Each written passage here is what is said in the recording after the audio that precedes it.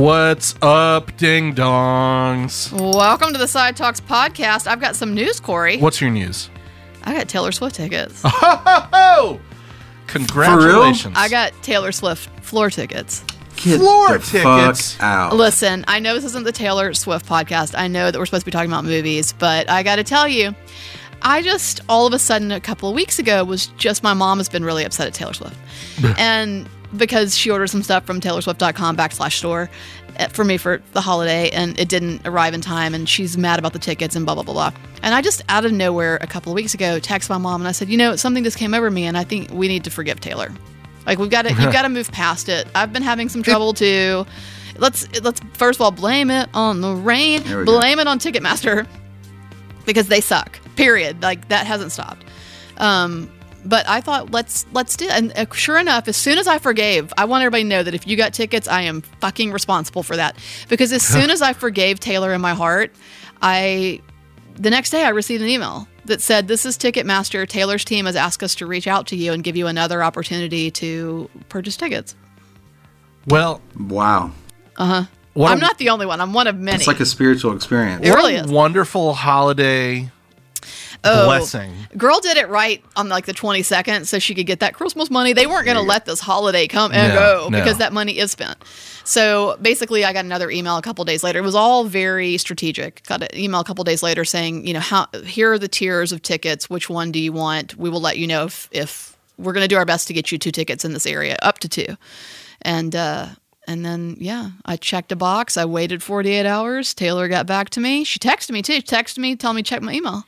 I checked my email. That's decent of her. Mama Tay. And so I will be seeing Taylor Swift and somebody you might care a little more about, Phoebe Bridgers. I'd put them about equal. Okay. Yeah. Well, They're there good. you go. They're good. I like them So both. everybody can rest easier. Rachel Morgan got Taylor Swift tickets. I know that there were people out there really worried, and, don't, because I got them. We're all going to sleep better now. Yeah, I certainly am. I knew it. Well, you ready to talk about some movies? Why? When we could just talk about the Taylor Swift ticketing process for 2 hours. I'm Rachel Morgan. I have Taylor Swift tickets. I'm Corey Kraft. I do not, but that's okay. This is Side Talks, and we talk about movies, not Taylor Swift. Well,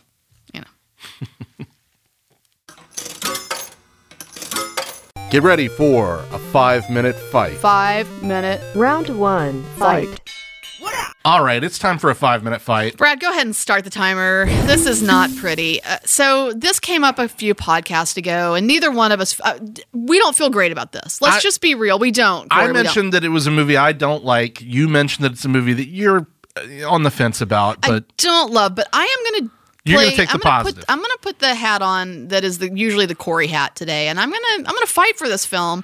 And this film is the beloved Grease. Yeah, Grease from 1977, starring John Travolta, who we just did a Filmmaker Lightning Round on, and the late, great Olivia Newton-John.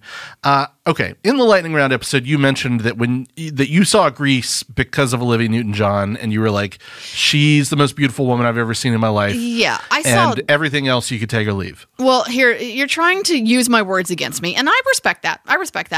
But what I'm telling you is I saw Grease because I was a kid. I was a fucking child. That's just what you did at the time. At the time, because I'm old as hell. In the 70s, your parents took your ass to the movies to see Grease like 6 times because it played for a year. Sure. Back in the glory days.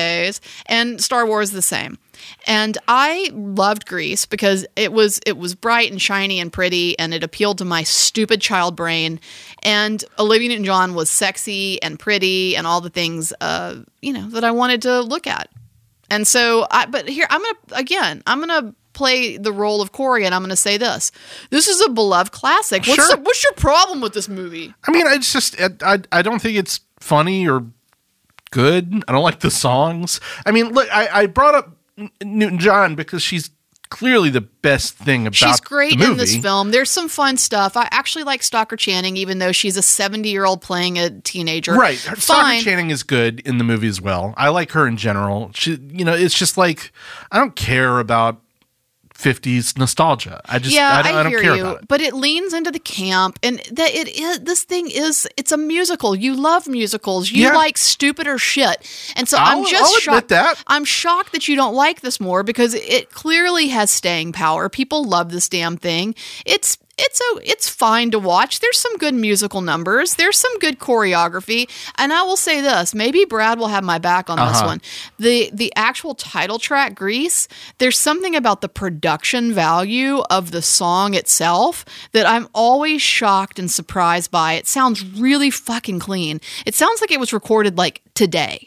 And that is really, I really appreciate that about it. And I can pull out many, many things about the film that would fall in that category. I do think that there's some funny moments. I think it's a bit overplayed. It suffers from that. But I think it's an American classic, and I know what your problem is. A camp classic, perhaps, but classic, I don't know. Look, some of the songs are bops. I'm not going to take away from Hopelessly Devoted to You or You're the One That I Want or any of those. Like, some of the songs are really good.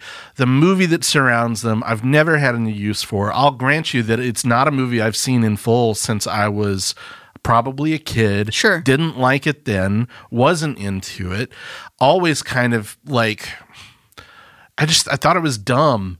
And that's a very boy take. It is a boy take. I'll admit that. And look, you're 100% right that I like far dumber stuff. It's possible that if I went back to this, I'd see it with a, softer sort of eye.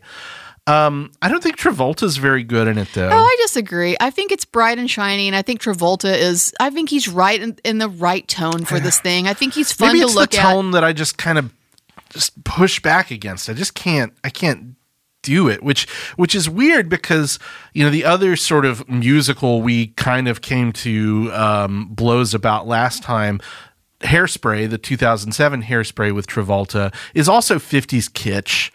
And you like that? And I liked that. Oh, and you don't like the original John Waters film. So I'm about to roast you. No. I've never seen the original John Waters film. So. Oh, I thought that's what you were saying. No. Oh, well, you need to go watch that. Because the musical ruins the John Waters film, and that's my problem with it. But we're not talking about Hairspray right now. You're trying to distract me. What I'm saying is that I think that Olivia Newton-John is dynamic in this. I think John Travolta's pretty dynamic in it. I think they're both fun to watch. They're great to look at. And I don't even like the look of Travolta, but this is like the most Travolta he ever is.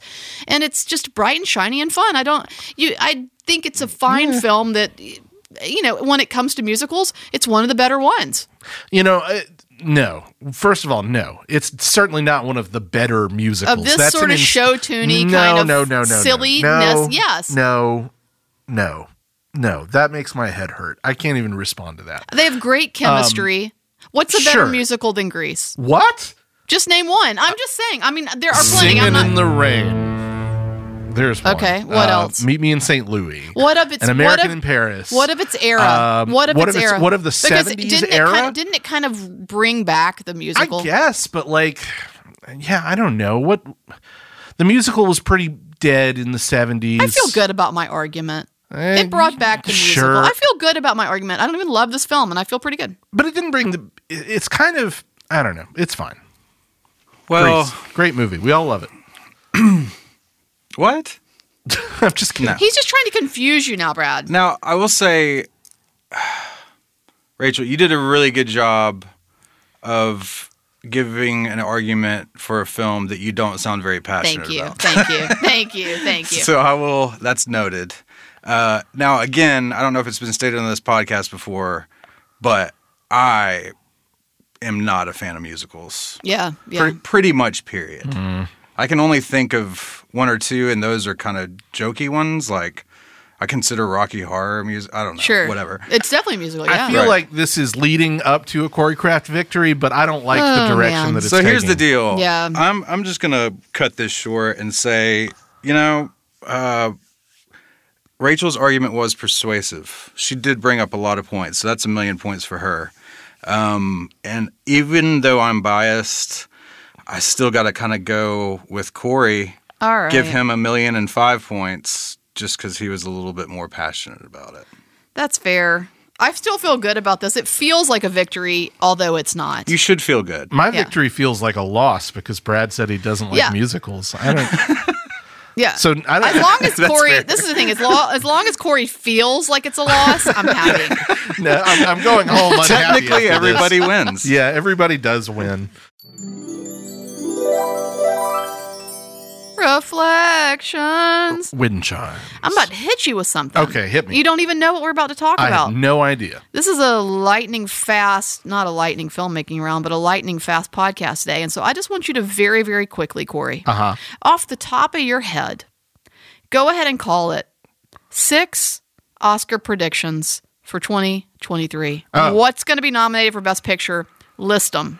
Okay. And let's just take note. Sam isn't here today, but we need to take note because we need to see if you're right. There are going to be a lot of big popular successes in the Best Picture lineup.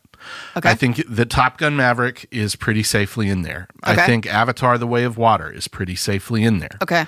And I think that even though it's not a big blockbuster success in the same scale, an indie triumph from earlier this year that certainly made a lot of money by those standards, Everything Everywhere All at Once is in there.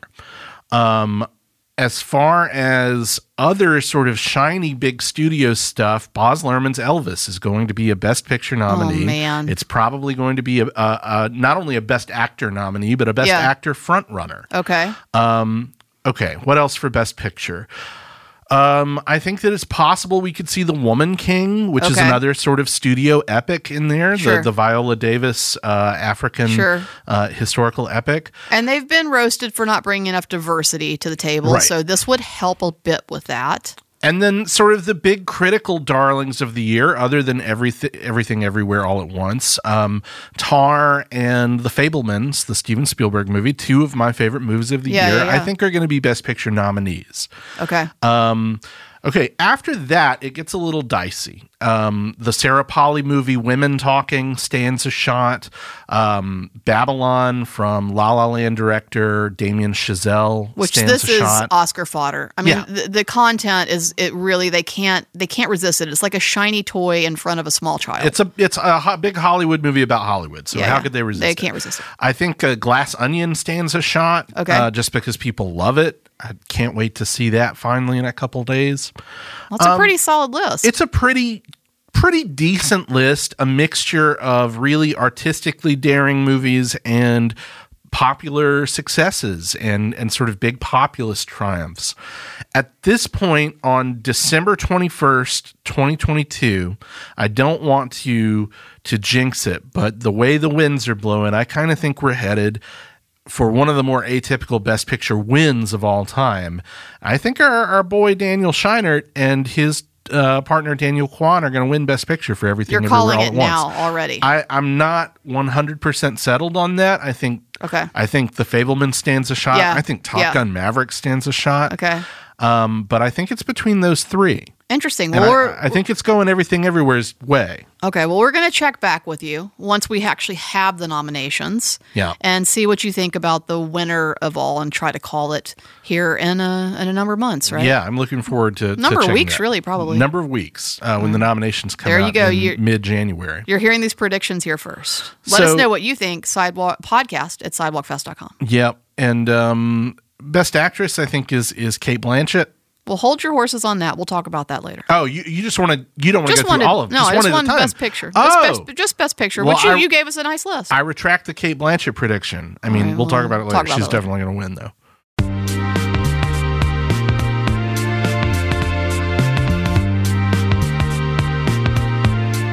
Well, thank you for listening to Side Talks Podcast. We're your own personal cinematic Rizzo and Kanicki. Oh, boy. You thought we were done with Grease, but we're not. You know, what's the line? A hickey from Kanicki's like a Hallmark card? Yeah. We just love to say that line, don't we, folks? Don't we, folks? Don't throw back to the argument right now. Okay. Let me just ask you, do you want to be Rizzo or Kanicki? Because neither one is a great choice. I want to be Rizzo. Are you kidding me? Go ahead. I just want to be like sarcastic and smoke a bunch of cigarettes and have catty comments. And be 40 but still in high school? Yeah. Thanks to Boutwell Studios. I mean, I'm almost 40 and I'm still in high school. That's true. That's very true. And check us out online, sidewalkfest.com or at Sidewalk Film on social media, where you can see what we're doing at the Sidewalk Cinema. You're probably hearing this after the holidays, and as we head into January, we've got a lot of great stuff coming up at the cinema, so check it out. SidewalkFest.com. Come see a movie with us. Bye. Boutwell Studios Podcast Division. Your words, our expertise.